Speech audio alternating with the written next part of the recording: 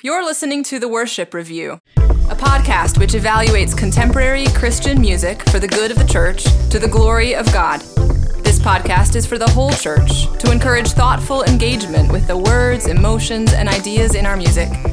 We hope you enjoy this week's episode.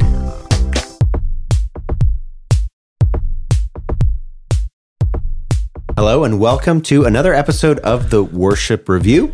I'm Colin and I am a history professor at a large Midwestern university in the United States. I never say in the United States, but for all of you Canadians, and there are some Canadians who do listen to this show, pleasingly enough, I don't mean the Midwest of Canada, the Midwest of the United States, although we have nothing but love. Nothing but love, eh? Sorry. Nothing but love for the Canadians. Oh, no. And I'm joined by my co-host, Tyler. I am Tyler. I'm a PhD student at the same institution in the American Midwest. Yeah. What do you work on, Tyler? I work on linguistics and particularly Germanic languages. He can point out the meanings not only of any word that ever shows up in any worship song, but he can explain how the grammar affects the way that those words should be interpreted. It's fantastic. I do love grammar, but I have to say, Colin, I'm not always sure what the meanings of the words used are. We can point to the various things that a word could mean, but that does not mean what it means in context. I guess that's kind of one of the jokes of the show, I suppose, that we haven't gotten into, which is you have a person who's an expert in language, and you have another person who's an expert in like the first 3 centuries AD, the beginning of the church, and yet we can't always figure out what's being said in these worship songs. Yeah, but we do our best. So what we do on this podcast is we listen to a contemporary Christian worship song. We'll do other songs. We might do contemporary Christian music broadly. We might do some hymns at a future date. But right now we're going through the top songs in the CCLI list, which is a list of songs that are being sung in the church and reported as being sung in the church. So these are songs that are wildly popular. So we go through those songs, we pick them apart. We think about what's happening in the song, who the song's about, and we also look into their clarity and their comparison with Scripture, and we give a rating for the song. And we've been really grateful for the folks that have been listening to the podcast. We wanted to encourage you to let your friends know, let worship leaders that you know about this podcast. We really want this to be a resource that will be helpful to them. Maybe even non-Christians could find it interesting. I suspect they will, because I've known some non-Christians and good friends of mine who've had similar concerns about Christian worship music. Yeah. Obviously not concerned with theology, but concerned with coherence. Yeah. And while you're at it, consider leaving a review for the podcast on wherever you get your podcasts, and give us a favorable review, we ask, and leave a few words. And don't forget that you can email us with feedback as well. Yeah, we would like at some point to do an episode which responds to feedback. We've already gotten some from various folks that have listened, and so we'd like to add some more to that and get enough that we could do actually maybe an episode on that. So do please send in your feedback to feedback@theworshipreview.com. Yeah, and the reason we do that is because whereas my word is gospel, Colin sometimes says things that aren't true, right. And so people are upset and have to seek clarification. That's right. Don't send any critical feedback of Tyler, because if you have any critical feedback of him, you are automatically in the wrong. He is infallible. That's right. In this and podcast. Inerrant. Yeah. That's right.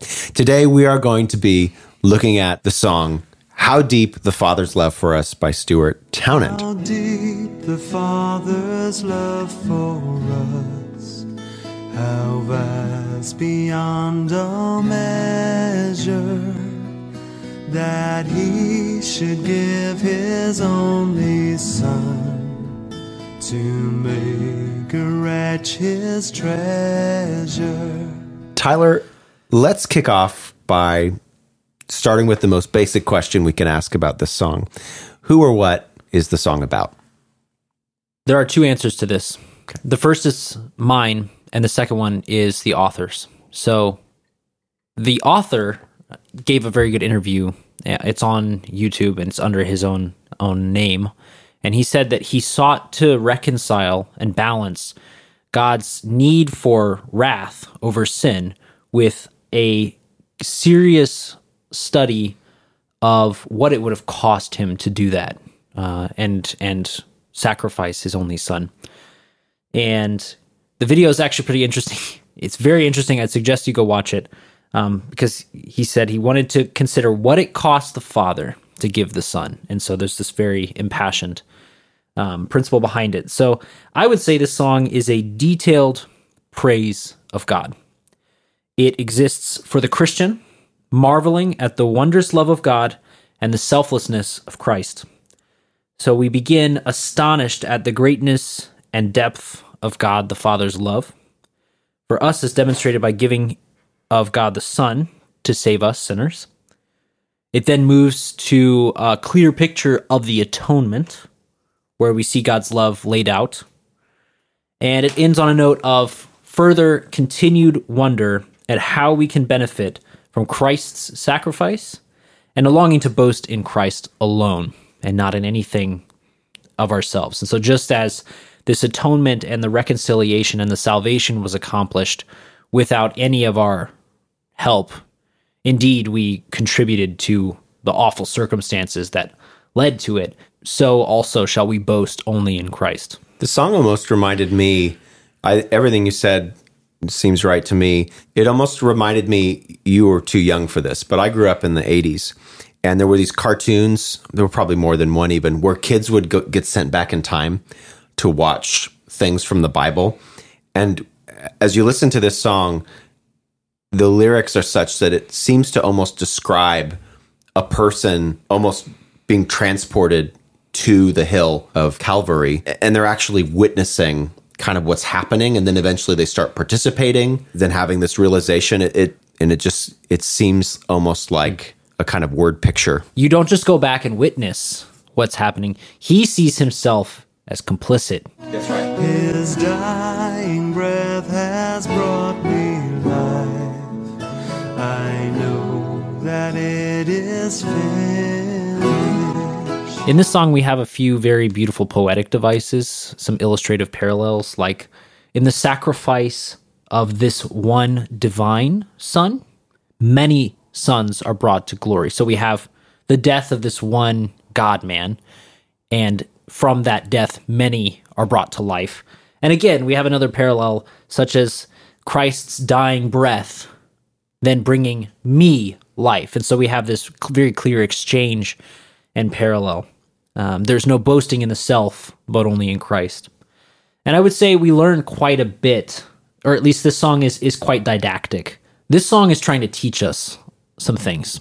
It tries to teach us about God. It tries to teach us about Christ. It tries to teach us about man. So it teaches us that God the Father loves us deeply. It teaches us that God the Son has earned a great reward for his obedient sacrifice in bearing our sin. We learn that man is a wretch and a scoffer, and not in an abstract sense, but in a deeply personal sense, that each individual should see himself as that man. We know that because the singer uses first-person pronouns. I hear my mocking voice. We also learn that Christ's atonement is all-sufficient and that it is finished. This song is laced with these completed, grammatically perfect verbs. Perfect in the sense of completed, accomplished. I know that it is finished. And we learn that we are now, because of Christ's obedience and sacrifice, we are now God's treasure. In songs that are about our sin causing the need for an atonement, I think we actually sometimes forget to emphasize that surely we sin, we continue to sin, but Christ has atoned for all of that. And so now we are God's treasure. Yeah. It is unfortunately rare to find in Christian music, Christian worship music, such a clear portrayal of the responsibility that we hold for our sin. So often sin, if it even is named as such, is portrayed as just kind of shame, negative feelings, Darkness. There's just kind of a badness, and then God comes and there's goodness, and there's no sense as to how the badness got there. There's a lot of Christians, and I'd say this is probably finally going out of style, but for about 10 years, the churches that I was in and the denominations that I was a part of and the circles that I ran in could not stop using the word broken or brokenness to talk about things. And that's okay in the sense that, yep, the world is broken. Sin is a kind of brokenness. But rarely would that term be accompanied by the reality that we broke it, right? Mm-hmm. It just would sort of describe it already broken, as though we just found it that way. Or just that that our inherited sin from Adam has made us broken, and omitting the fact that we continue to sin willfully from our own sinful hearts. Yeah, and this song gets at that. My sin upon his shoulders, ashamed I hear my mocking voice call out among the scoffers. It was my sin that held him there. Ashamed I hear my mocking voice call out among the scoffers. So you're going through the song, you're singing it, and you're seeing Christ on the cross, and you're looking at this happen, but you're not merely passively watching it. Yes. You're part of what's happening to him. Yeah. And I really like that. And it's a fine line to walk, because we are, when we sing this song, claiming responsibility for doing something, but it's something that we actually have done. Obviously, we haven't literally transported through time and mocked Christ, but how many of us have used the Lord's name in vain, have used God's name as a swear word and mocked it? How many of us have denied Christ to our friends? We have mocked. We have joined with the scoffers. And so we can sing that line and know that we're culpable. I can remember talking to a friend in college. She came from a Catholic tradition. She encouraged me at one point to think of Christ on the cross and ask myself who I would be. And she said, wouldn't you be Mary weeping at the foot of the cross? When you pray, see yourself there, weep with Mary. And I could see where she was coming from, but I said to her at this time, I would actually probably see myself as one of the centurions, or one of the mockers, or one of the people who divided his clothes, not because I like that, or because I am a murderous man now, but because I'm not just a passive onlooker at what happened on the cross. I am actually one who has brought it to happen by what I've done. And just to go back to something else you said too, I love the connection in the song between the Father. So we're introduced to the Father, how deep the Father's love for us. But then the first time God's fatherhood is mentioned, it talks about he should give his only son.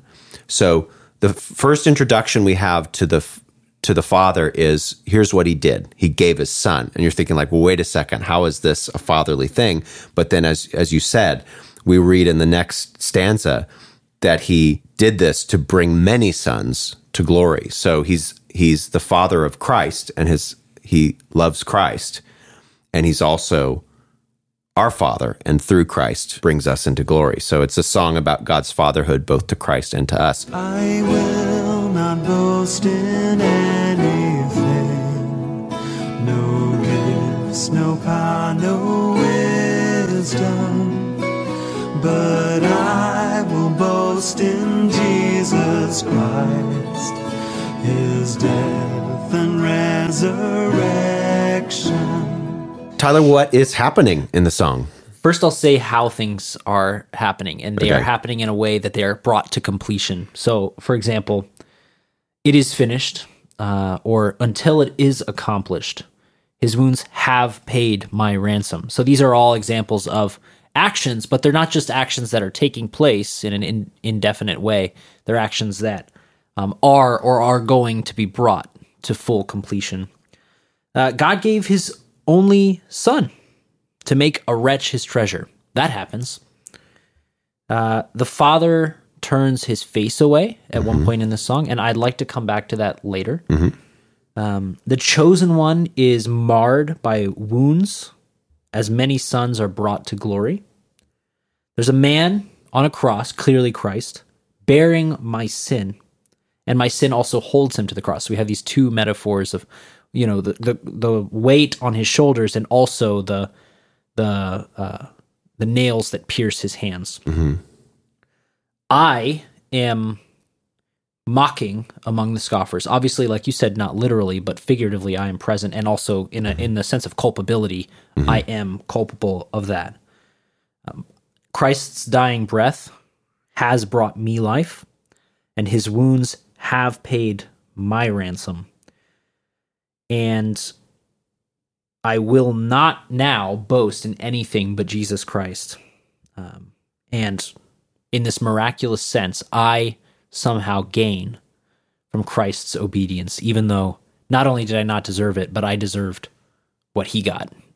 I deserved death. Mm-hmm. I will not boast in anything, no gifts, no power, nor wisdom, but I will boast in Jesus Christ, his death and resurrection. So we have the individual occasionally acting in this song. He acts when he mocks and calls out among the scoffers. Then we have another action by the individual singing the song, and that is that they will not boast in their gifts, their power, or wisdom, but they will boast in Jesus Christ. So when you actually have action here, it's still resting in the action of Christ. How interesting there, too, that we would boast in the death of our Lord. Not just in his resurrection, but we would boast in his death as the clear atonement for our sins and our wickedness.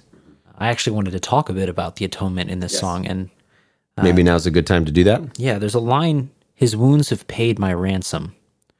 I think this clearly states that Christ's death was meant to be a ransom payment for us, and that Christ is a substitute on which the punishment of God for the sin and the sins of the elect is laid down. And then also, we individuals receive by propitiation his holiness and righteousness. Right. So what's called the Great Exchange. Yes. And if we think about Townend's other songs, one of which we even looked at already, In Christ Alone, and folks could go back and listen to that episode, that penal substitutionary atonement theory is pretty strong in that song.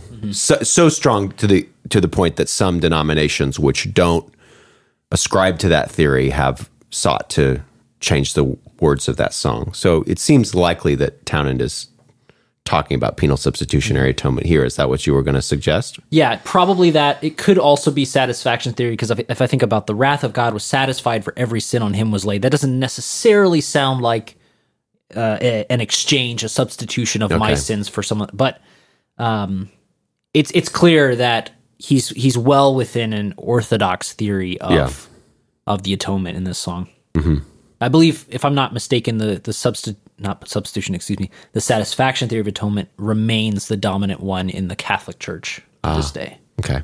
Whereas I think penal substitutionary atonement would be the dominant one in the kind of conservative evangelical church, Reformed churches certainly, so various Presbyterian denominations and some Baptist denominations. Yeah, in the denominations that are interested in articulating it clearly too. Not all are. That's true. You could probably go to some denominations and hear one theory of the atonement one week and one theory of the atonement another week, perhaps. Possibly. There's, of course, there's a line in this song that also seems to address issues of atonement, which maybe we should talk about. And that gets us to our third question, is when we think about the consistency and the coherence and the clarity, and also, in a lot of ways, the comparison with Scripture. So I think it's worth bringing up. How great the pain of searing loss! The Father turns his face away, as wounds which mar the chosen one bring many sons to glory. How great the pain of searing loss! The Father turns his face away, as wounds which mar the chosen one bring many sons to glory. Now, I've sung this song a great many times. I've led this song. In fact, this was a song that when I was first leading worship in a church which certainly made great efforts to think carefully about the songs it selected. Nevertheless, picked a lot of songs that now I would not feel comfortable doing. But I remember doing this song and just being so affected by it. And now I know it's because the gospel comes across so strongly in how deep the Father's love for us. So I've always had this real attachment to this song, but only very recently have I begun to think about this line. And I know that you've thought about it too, Tyler. How great the pain of searing loss, the Father turns his face away, as wounds which mar the chosen one bring many sons to glory. What do you think of that line, as that the Father turns his face away? I would say it's a very commonly held view in many evangelical, many Reformed churches today. What do you think it means? I think it means that when Christ cries out, Eli, Eli, lema sabachthani, my God, why have you forsaken me? That he has been forsaken on the cross, as according to Old Testament prophecy, cursed is anyone who hangs on a tree. Yeah. Mm-hmm. And that God has, in his wrath over our sin, has literally forsaken Christ on the cross. Mm-hmm. There are some passages which would seem to line up with this idea that God has turned his face away, in the sense that God has in some way severed himself. And Townend in this song uses the line prior to that, how deep the pain, or how great the pain of searing loss. And searing, of course, it's creating a barrier, through means of pain, through means of burning, fire. And so the searing pain that Christ experienced, the Father turns his face away, and then wounds mar the chosen one. So you have passages like Galatians 3, verse 13, which you referenced by referencing the Old Testament quotation of this, but Paul in Galatians 3:13 says, Christ redeemed us from the curse of the law by becoming a curse for us. For it is written, cursed is everyone who hangs on the tree. Isaiah 53:6, all we like sheep have gone astray. We have turned everyone to his own way. And the Lord has laid on him, presumably Christ, the iniquity of us all. So these verses would certainly make it seem like it's plausible, at least, that not only did Christ suffer punishment, but God actually, as part of that punishment, forsook him. And then Christ, of course, obviously quoting Psalm 22. Mm-hmm. What are your thoughts on those verses and how they connect to this line in the song? I think that those verses clearly demonstrate that Christ suffered a weight and a burden of sin that no man could ever imagine. And obviously not for his own sin, but on our behalf. I think that this interpretation of those verses is well-intentioned because it wants to point at the heinousness of sin and the utter inability of sin to dwell with God. And I respect that tendency. Now, just to clarify on that, Tyler, so you're saying that part of the view here of the Father turning his face away is that the Father has to turn his face away because Jesus becomes sin, in the way that 2 Corinthians chapter 5, verse 21 says, for our sake he made him to be sin who knew no sin, so that in him we might become the righteousness of God. I could see people advocating for this quite serious severing idea as saying, yeah, we have that right there. He became sin. And so if Christ becomes sin, God cannot abide sin, and so therefore has to sever, in a way, maybe even the Trinity, which is an interesting proposition. There are some very good reasons to call the thought of the Father turning his face away from the Son suspect. Number one, Christ quotes here from Psalm 22, as you mentioned, includes specific elements that prophesy of Christ's atonement. This psalm does. Psalm 22 includes desperate cries in the midst of turmoil and being surrounded by your foes and persecution. But in verse 19 of the psalm, it shifts. There's a very important shift. There's a turning point where the psalmist remembers God's faithfulness and demonstrates salvation. Not only does verse 24 state that God has not hidden his face from the afflicted one, it states that God heard his cry and will answer with salvation. Yeah. I'll read the last half of the psalm and ask yourself, is this a psalm of someone who has been forsaken by God? Yeah, cut off. I am poured out like water, and all my bones are out of joint. My heart is like wax. It is melted within my breast. My strength is dried up like a potsherd, and my tongue sticks to my jaws. You lay me in the dust of death. For dogs encompass me. A company of evildoers encircles me. They have pierced my hands and feet. I can count all my bones. They stare and gloat over me. They divide my garments among them, and for my clothing they cast lots. But you, O Lord, do not be far off. O you, my help, come quickly to my aid. Deliver my soul from the sword, my precious life from the power of the dog. Save me from the mouth of the lion. You have rescued me from the horns of the wild oxen. I will tell of your name to my brothers in the midst of my congregation. I will praise you. You who fear the Lord, praise him. All you offspring of Jacob, glorify him, and stand in awe of him, all you offspring of Israel.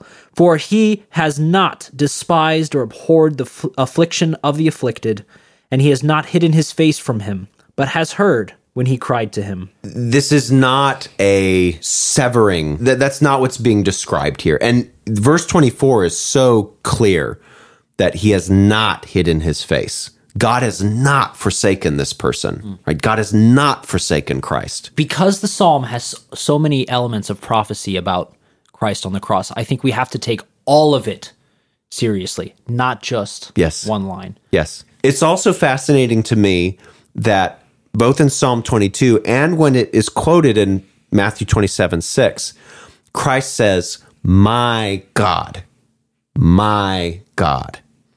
And who could say, my God, but somebody who is connected with God, right? Yes, it inherently contradicts the idea that this person has been forsaken. Yes. Indeed. So what do you think Christ means when he says, why have you forsaken me?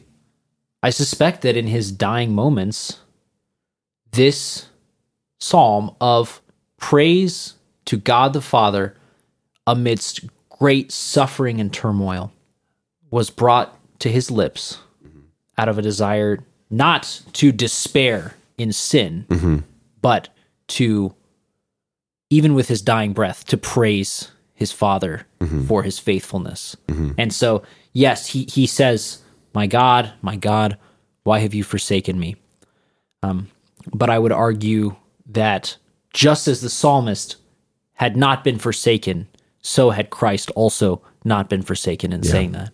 What do you think he might mean by that? So rather than try to read the mind of God, what I can say people may misinterpret forsakenness and give it this theological weight when it doesn't necessarily carry that theological weight. There are places, for example, in Scripture where, in Jeremiah, for example, where God is heavily criticizing Israel and actually saying that he's cut them off or will cut them off. Now, we know that, in fact, in the big picture sense, God doesn't cut them off in the meaning of that term to mean like in a permanent way. Like he will. There's a remnant, for example. Like that's a spiritual principle that even when Israel completely rejects God, God is still providing for them. Even for the sheep that are lost, God is still going after them. Even for the prodigal, whom the Father allows. Like the Father allowed the prodigal son to go off. When the prodigal returns, the Father welcomes him back. But you could say in a sense that the Father forsook the Son to his own devices, right? To his own lusts. Now, Christ wasn't forsook to his own lusts, but he was forsook to suffering, to agony, to bearing the cross. And we see part of that when Christ is in the garden. So when Christ says, Father, if you are willing, remove this cup from me, yet not my will, but yours be done. Christ is anticipating what's going to happen to him. He goes to it. It's his joy to go to it for our sake, as Hebrews chapter 12, verse 2 says, for example, looking unto Jesus, the author and finisher of our faith, who for the joy that was set before him endured the cross. Christ knows that he's going to endure the cross. And in that sense, God forsook him to the cross. But that doesn't necessarily mean that God forsook him and turned his face away. Because in the same psalm, it says that God doesn't hide his face from him. And even in the cry, my God, why have you forsaken me? We still have my God. So in my view, like you said, you can't just read that. You just can't take that word forsook or forsaken and apply this theological concept for it. I don't think you have the rationale to do that, not only within the context of the psalm, but just within the broader context of Scripture and how Scripture describes what happens on the Day of Atonement, on the day that Christ dies on the cross. It's just clear that what God forsakes Christ to is not a kind of eternal separation, but God forsakes Christ to the consequences of sin on the cross. And I think another reason to reject the idea of God turning his face away that you hinted at earlier is that the eternal unity of the triune God cannot be separated. Yeah. God would cease to be triune if that were the case. Yes, he would be either multiple gods, like we would be tritheists or something. Yeah. You know? And if you separate someone from the Trinity, how do you bring them back in? Like, could somebody else be brought back in? How Yes. Like, there are some real theological issues with, as you said, what is a well-intentioned desire to make the consequences of sin understood, but not at the cost of a core doctrine like the Trinity. Mm-hmm. I much prefer the take that John Owen had on this passage in Scripture, that God was actually more pleased with Christ's obedience.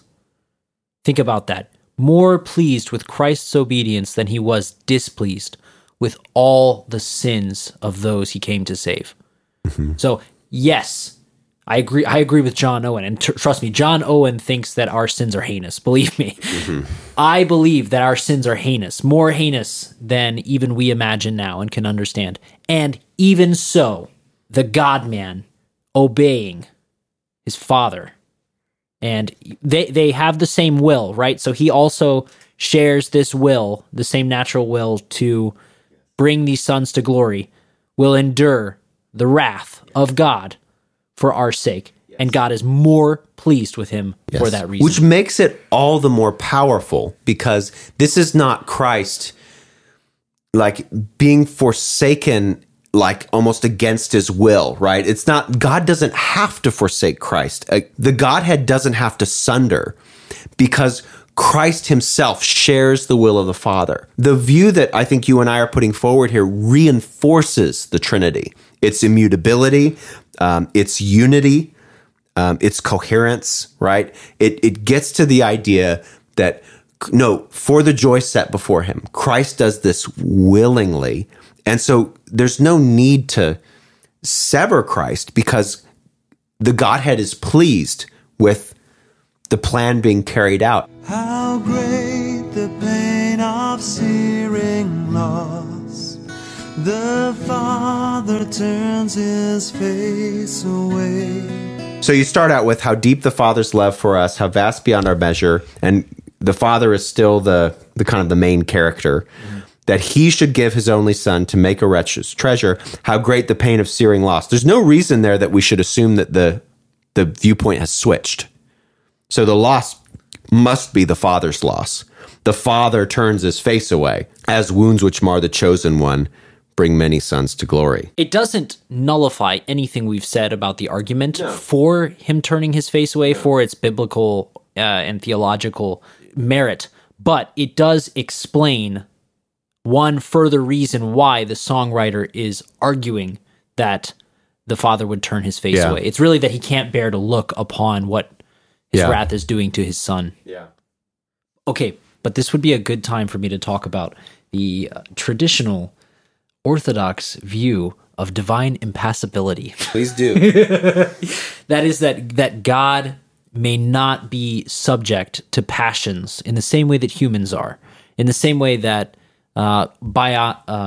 biological organisms are, that we experience external forces and then react to that. If it gets cold, we feel cold. If it gets hot, we feel hot. If someone strikes us, we get angry. That God cannot be acted on in the same way, not just because he's immutable and doesn't change, but just by virtue of his essence and being, he is the prime agent. He is not subject to flow. He's not subject to change. He is always the same. And so even if I accept that orthodox principle, then I cannot say, even in the face of pouring out God's wrath on his own son, that he would suddenly grimace in sorrow for what's happening, because this has been a part of his plan since the creation of man. No, since before the foundation of the earth, he knew this would happen. And so, yes, I am certain that it was something like what we would call painful for an eternal being like God. But that does not mean that we can then attribute we cannot then anthropomorphize God and attribute all of these human behaviors to him. And wouldn't that also create a kind of sundering in the Trinity? Because on the one hand, we're acknowledging that Christ is in unity of purpose with the Father, and yet Christ could endure the suffering, but God can't. Like the Father can't even look at it. That would make no sense. That God the Son could endure the suffering itself, but that God the Father had to turn his face away because he couldn't bear the wounds which marred the chosen one. What is God lost? What has God the Father lost? What is the pain of searing lost? What is he losing? That could suggest the separation, right? Or a change in the Godhead, too. It's much better to view it in the Orthodox view that it's the Trinity enacting the plan of salvation at its culmination in tandem, the three persons of the Godhead acting in tandem here. Not three separate actors playing these very passionate, different roles. I don't think that's very helpful. So there really is, it's really hard to find, I guess, a charitable way to interpret that line. Even a more charitable version, which says he's just turning his face away because of the pain that he's experiencing, or the pain that he's seeing, even that creates some challenges with Orthodox views of the Godhead. I think that you can hold a position that God is more satisfied with Christ than he is dissatisfied with sin, without necessarily diminishing sin at all. It's just a greater than sign. But he also has to be more satisfied with Christ, because that's how we are saved. Yes, and how could he not be? Yeah. How could he not be? Right. In fact, it glorifies Christ. That's right. To say, he is far greater than I could ever even be evil, and look how evil I can be. Right. And it's hard because the world and, unfortunately, the church even constantly is minimizing sin.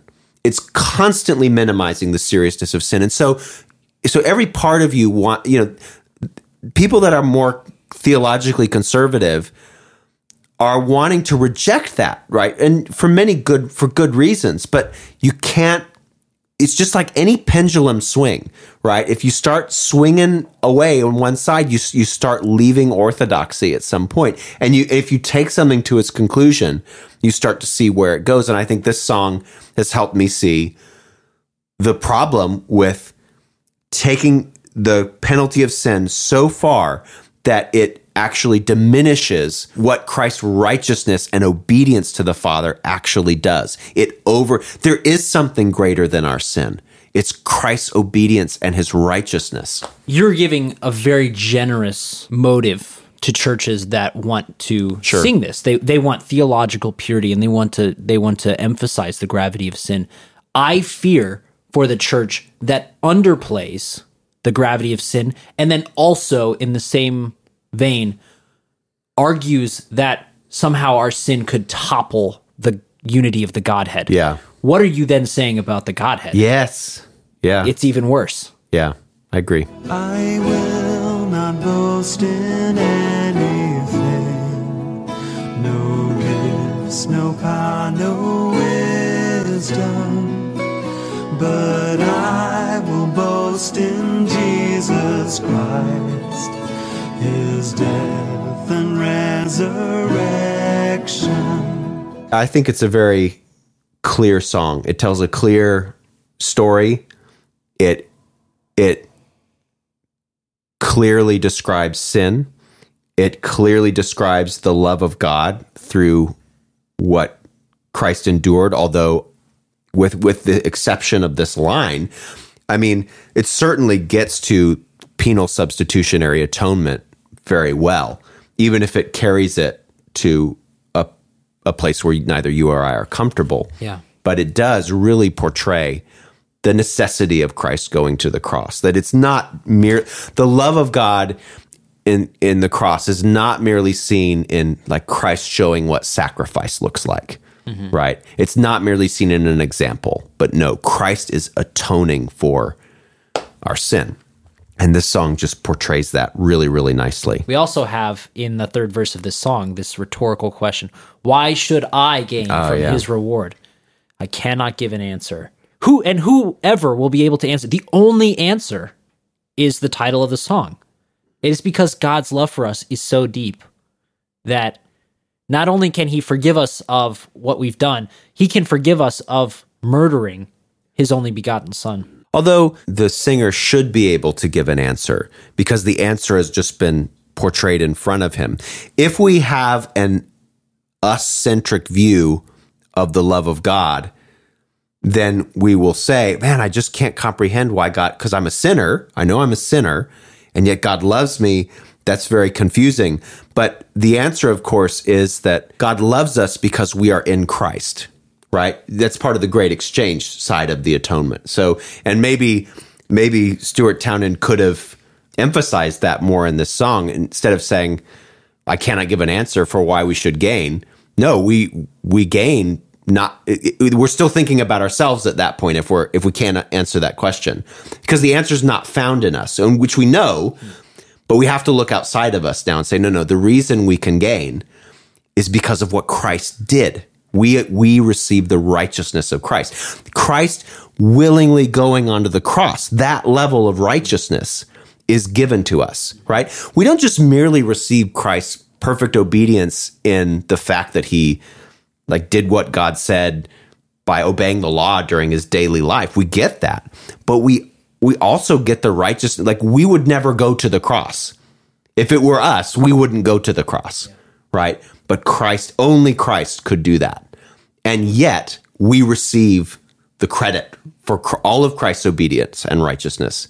Would you recommend singing this song in corporate worship? Man, I don't know if I could recommend this song for corporate worship. That might be enough to sync the song. Yeah. Especially in the same service that you sing something like "There is no shadow of turning with thee." Yeah. Thou changest not. Yeah. Thy compassions, they fail not. As thou hast been, thou forever will be. Immutable. I think I'm going to have to say no.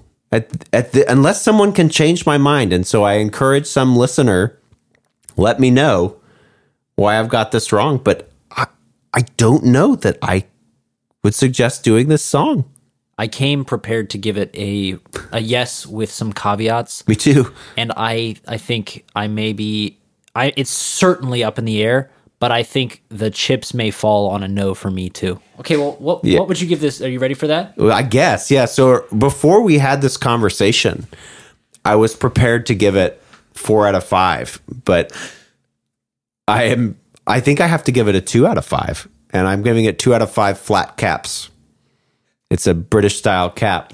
The one he was wearing in the interview. Yes. Colin, when I watched that video, I looked at it and I knew that he was English before I watched it. But as soon as his picture came up on the screen and he had that hat and the shirt, I just looked at him and said, that is the most English looking man he just I needs have to ever seen. He just needs to smile and we can see whether he's got good teeth or not. That would be the clincher. Did you know that the British don't realize that we all think their teeth are terrible? It's just they don't realize it. But, come to a dentist in some other country, our British friends that are listening. It'll be revolutionary. Yeah. So it is a real stereotype. If you're curious, people really do have that stereotype of the English. I'm not saying it's justified. I'm just saying that's true. Maybe I should just say the English to spare our Welsh and Scottish and Northern Irish friends. Yeah. I actually came prepared to give this a 4 out of 5. 5 4s. It's a very cheeky rating, so because it's a 1. Yeah, because the father's clever 4 out of 5 5 4s. But then I was like, okay, I'll have to docket a point for this father turning his face away. But now I have to docket another point for the pain of searing loss that I'm not sure we can attribute to an unchanging Godhead. Yeah. Can't say he loses something. There's a lot of problems with that. So I think I have to give it a 2 out of 5 5 4s. 2 out of 5 5 4s. What an interesting episode. I came in prepared for something else. You came in prepared for something else. And through the collision of ideas and thoughts, we came at a very different conclusion. Listeners, if you have feedback, please write to us. I would love to sort through your emails. Please, if you have hate mail, send them just to Colin's email address. We are certainly happy to revisit this. And in fact, we're going to revisit the other Stuart Townend song we reviewed as well, because a listener brought up some thoughts about that are pretty helpful. So do please write us a review, send us an email, tell your friends. And most of all, though, we just thank you for listening to this episode of the Worship Review, and we will catch you next time. Bye. You've been listening to The Worship Review. Please subscribe to the podcast, leave a comment, or email us at feedback@theworshipreview.com. We accept donations at Anchor FM/The Worship Review and Patreon.com/The Worship Review. Thanks for listening, and we'll see you next week.